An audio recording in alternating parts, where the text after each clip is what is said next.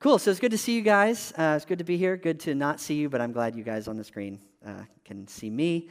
Welcome to our celebration gathering. We've been talking about the book of James and some of the teachings that James has been about. And if you have ever taken a look at James and what he writes about, you might realize that James talks a lot about action. He talks a lot about doing. And he says, you show me your faith by what you do, right? And so that's kind of what we're talking about today. We're talking about a specific passage in chapter 2 of James, and I will just get to it. In James 2, James says this. He says, "My brothers and sisters, believers in our glorious Lord Jesus Christ must not show favoritism. Suppose a man comes into your meeting wearing a gold ring and fine clothes, and a poor man in filthy old clothes also comes in. If you show special attention to the man wearing the fine clothes and say, 'Here's a good seat for you,' but say to the poor man, 'You stand there or sit on the floor by my feet,' have you not discriminated among yourselves and become judges with evil thoughts?" And this passage really impacted me as I was considering it this week, because I'm thinking this is about justice. Like, there's no way to talk about it any other way but to say this is about justice. And that's kind of a word that's been tossed around. I'm going to use a lot of words this morning that seem like they're sort of like, kind of current, hip words to use and talk about in our discourse nationally, but they're relevant and they make sense. And the reason I say this is about justice is because James actually literally says, "Have you not become judges?" He's using the word judges, and it's the same word that Jesus uses when he talks about the judges who make decisions about poor people and rich people, when he talks about someone who comes before the judge, and it means to judge, to make a decision. And he's clearly talking about how we treat some people and how we treat other people, and comparing the fact that you don't want to treat rich people one way and poor people another way, because it's unjust. Right? We don't want to become judges with evil thoughts. So I began to think about this idea of what does justice look like in the Bible? What does justice look like throughout Scripture, from the Old Testament all the way through to the New Testament, to Jesus and to the writings of Paul and to James? And so I have 5 things that I want to share with you today that I think are true about biblical justice, the concept of justice as it is portrayed in Scripture. There are 5 things that I want you to know. And we're going to go through them pretty quickly because I think they're fairly simple and straightforward. The first thing that I want to mention is I think biblical justice is systemic. So this is one of those words that's kind of a modern word. You're not going to find anything in Scripture about systemic justice or systemic anything. And some of you, when I just said that word systemic, you're like, yes, it's about time we started talking about this in church. And some of you were like, oh dear, here we go again, right? The point is that systemic simply means that it is not an individual thing. It is larger than individual. So oftentimes when we hear teachings in the Bible, we read teachings in the Bible, we think about what it means to us individually. And the same thing with this James passage. We see in that passage, well, if I am welcoming people at church, or if in any part of my life, I shouldn't treat rich people one way and poor people another way. That is true. But systemic is bigger than the individual. There's individual justice and then there's systemic justice. So here's what I mean. Let me just get right to it. In the Old Testament, we have a lot of things that are true that are systemic issues of justice. And I put in quotes here policy because that's sort of our modern word. But when we think about the Torah, when we think about the law that governed the people of Israel, we almost always put it in the category of religion. But this was a nation of people, and these were the laws that governed their society. God told them, this is how you need to interact with one another. This is what you need to do to set up a society that reflects me and that functions. And here's some of the examples. So did you know that every 50 years, everyone was supposed to return all property, and you were to go back to the property of your homeland? So for a society, for a civilization that lived, 4, 5, 6,000 years ago, God said, this is how you work it out. If you own property, every 50 years, you got to give it back to the people who owned it before. And you all return to your property. Right? That's crazy. That's in Leviticus. In Deuteronomy, we talk about canceling all debts every 7 years. Just forgive everyone their debts. If someone owes you money, every 7 years, all debts are forgiven. Now, we have bankruptcy laws in this country that say you can choose to go through a lengthy legal process to get your debts washed away, but we all look at that as really negative and really bad, and nobody should declare bankruptcy. But according to God's laws in Leviticus and Deuteronomy, It was a regular thing. Every 7 years, forgive everyone their debts. That's the way to live with equality, right? So I consider those things to be systemic. They're addressing a systemic kind of issue, right? Release the slaves that you may have. Release them every 7 years and do not send them away empty-handed. Obviously, we think slavery is bad, and it's one of the things in the Old Testament that we have to reconcile. But without getting into that today, God simply said every 7 years, if you have slaves, you have to let them go. And not only do you have to let them go, you have to give them animals and food and property so that they can go and make something for themselves. That was God's law. That was God's way of saying we need to address some of these issues of inequality, right? And the last one I want to mention today is the idea of harvesting and leaving what remains for the foreigner and for the poor, the fatherless and the widow. So if you had land and you were, let's say you were harvesting your grapes, the Bible says go through it once and harvest all your grapes, but if you missed anything, don't go back a second time and harvest those. Leave them for the people who are poor. So it's like a built-in systemic solution for people who are struggling, who don't have fathers, or who, being fatherless and being a widow is a big deal in biblical times because nothing existed without the man. And when the man was out of the picture, women and children left, had no property, they had no identity, they had nothing. So this is God's way of saying, take care of the people who can't take care of themselves, right? So I consider these things to be examples of something that's systemic. So when I say systemic, I mean God is not necessarily with these laws saying that you need to be nice to a specific individual person. We do have to do that. But he's saying, I want you as a society, as a people, as God's people, Israel, I want you to set up laws and practices that make things fair and just for everyone in your society. And I would even say that the death of Jesus and the resurrection of Jesus and the salvation that we have is a systemic solution. We make it individual so much. We say, well, Jesus died for you personally. And I remember when I was a teenager, I was told all the time, if you were the only person on earth, Jesus would die for you. And that's true. And there is an individual component to it. But Jesus' sacrifice was a systemic solution to a systemic problem that was the sin that had entered the world. The system that was before it, the temple, the sacrificial system, the covenant, the old covenant, none of that had worked. So Jesus set up a new covenant, which was a systemic solution. So when I say that justice in the Bible is systemic, I mean that not only is it individual, not only does it say, find those in need and give to them, help those who may be poor individually. The Bible also says we need to be mindful of the systems that are in place that either do or do not help people who are in need. So, that's the first one. 4 more.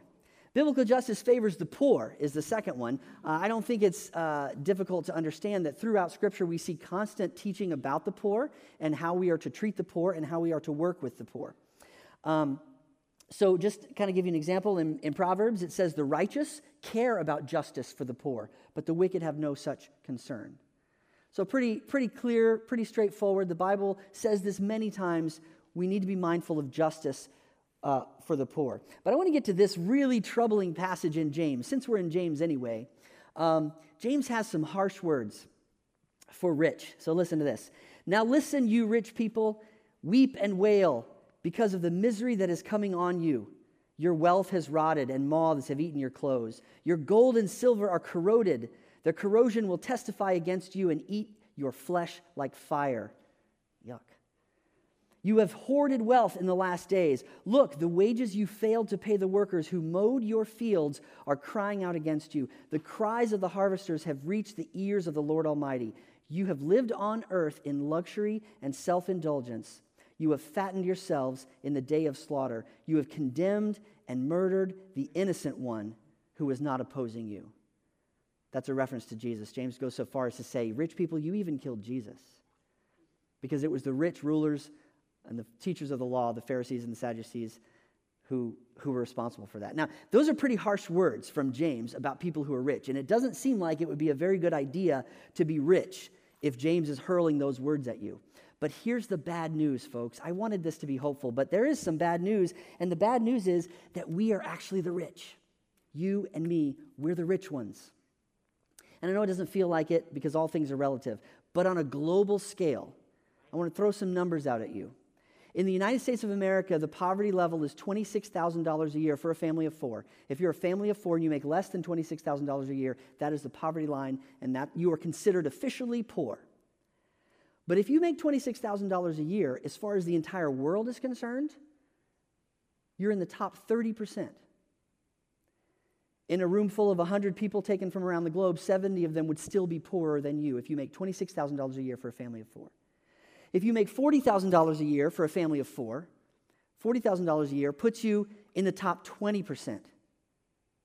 There'd be 80 in the world 80 out of 100 who are poorer than you, right? If you make $80,000 a year as a family of four, $80,000 a year, which incidentally is the average income in the United States of America, the average income in the USA is $80,000 for a family of four, you are in the top 10% of wealth in the world.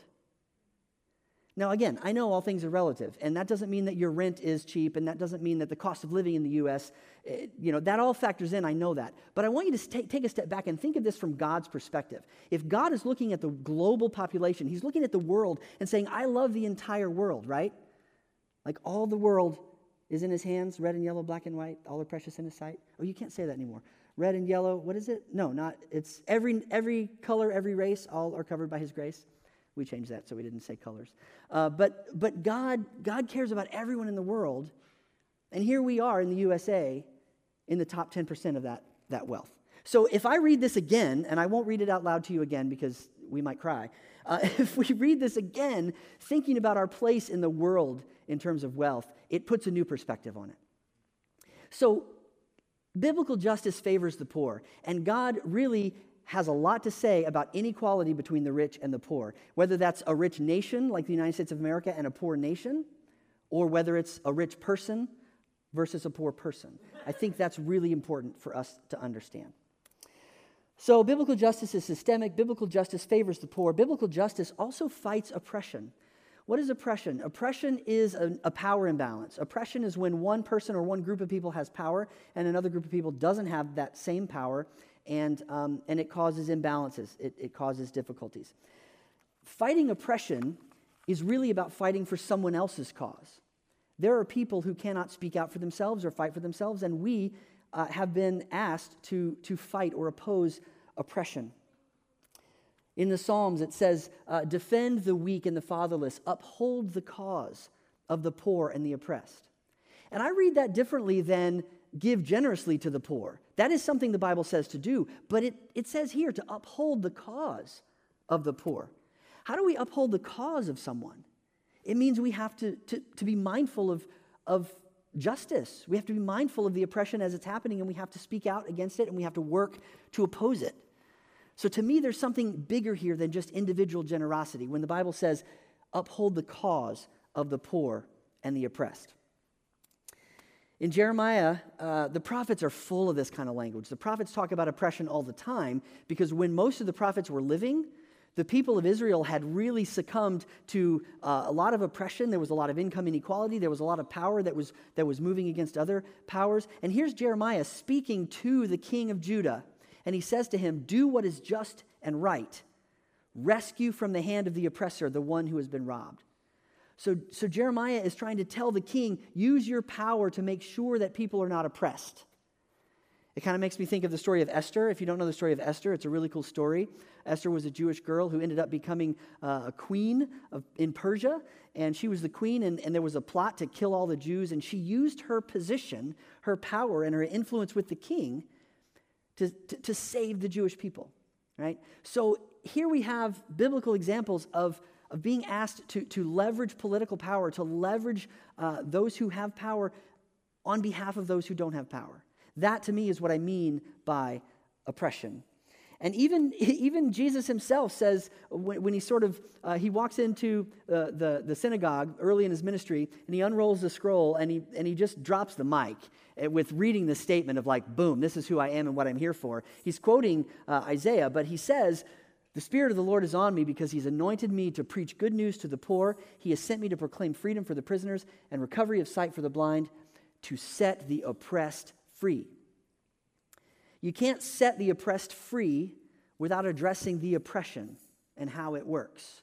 And Jesus is saying, I am here Among all things, to preach, to heal, I am here to set the oppressed free. I'm here to deal with oppression.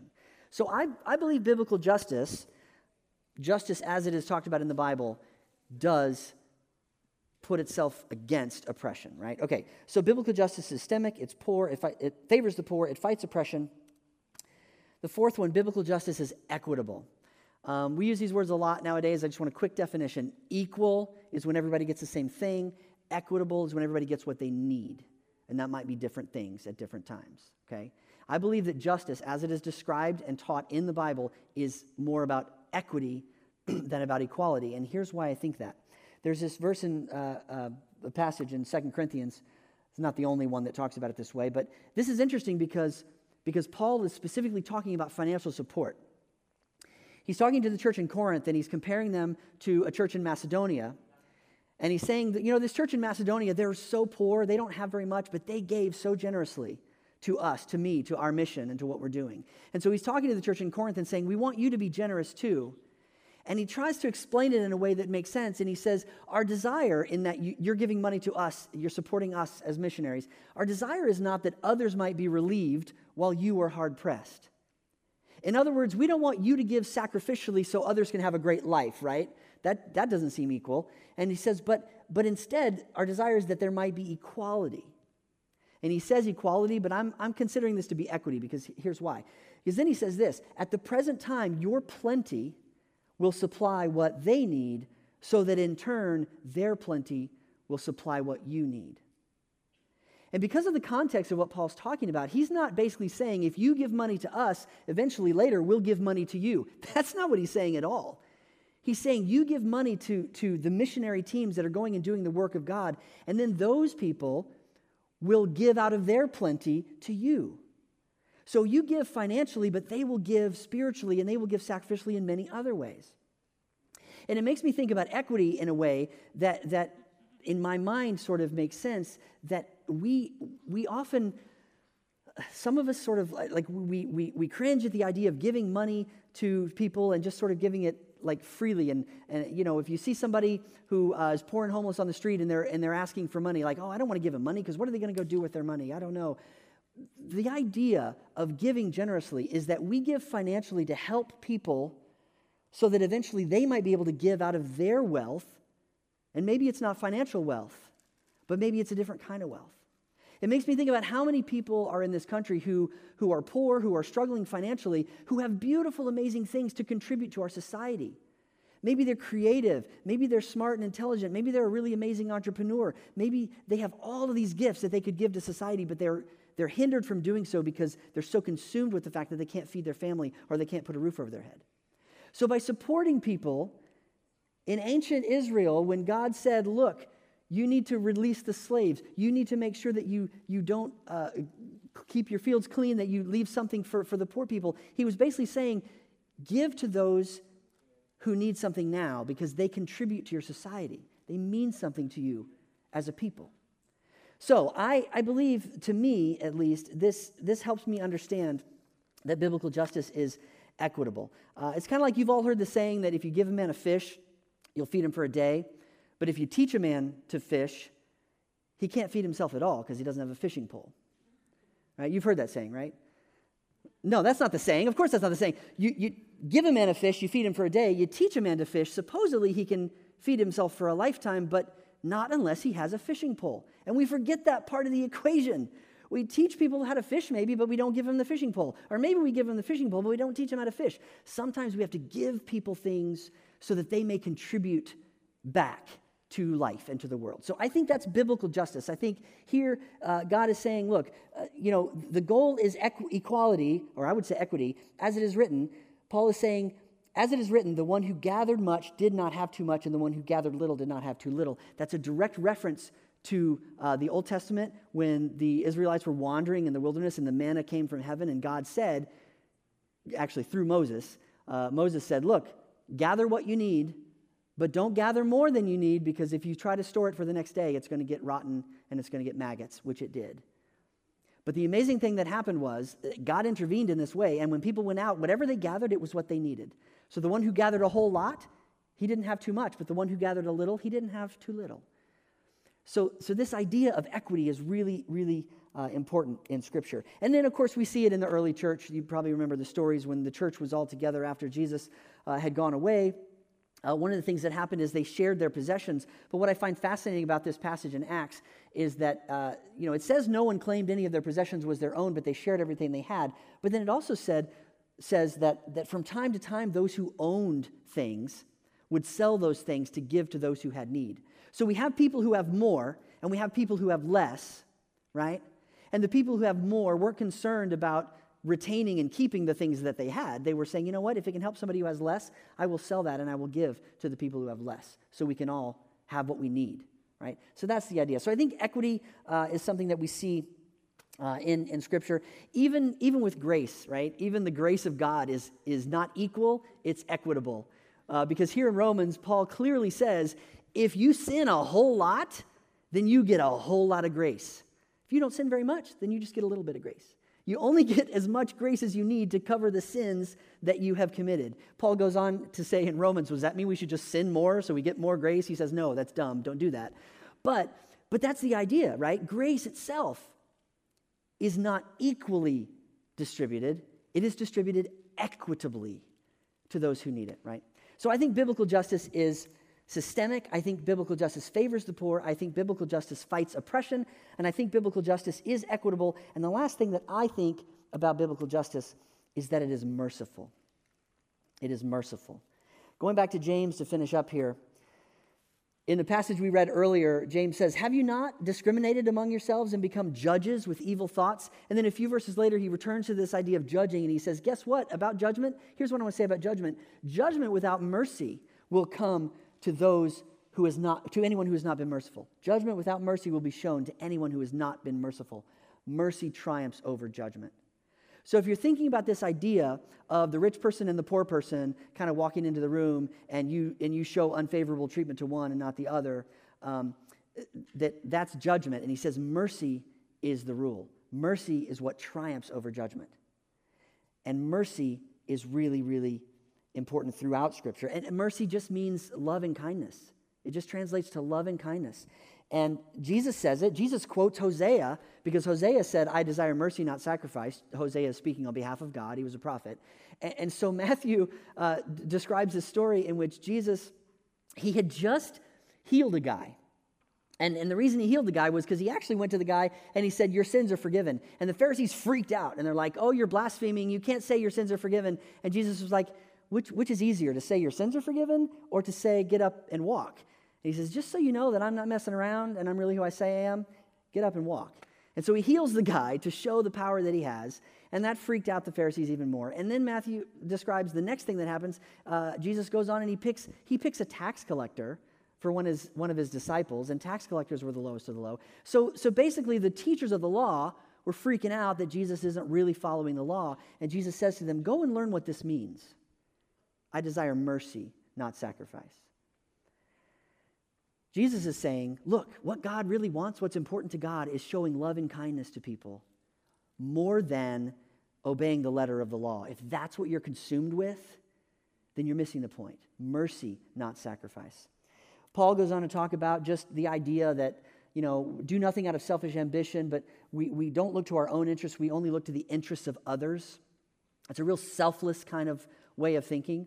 And I know that there can be a point at which that can be unhealthy, where we can think so much about others that we're not concerned about self-care. That's not what he's talking about. He's basically saying, you need to really be concerned about others more than yourself when it comes to taking care of people in our society, in our family, in our church, in our country, right? But here's what's amazing to me. 1 Corinthians 10, Paul says, I have the right to do anything, you say, but not everything is beneficial. I have the right to do anything, but not everything is constructive. No one should seek their own good, but the good of others. That verse, I can't imagine anything less American in Scripture than that verse right there.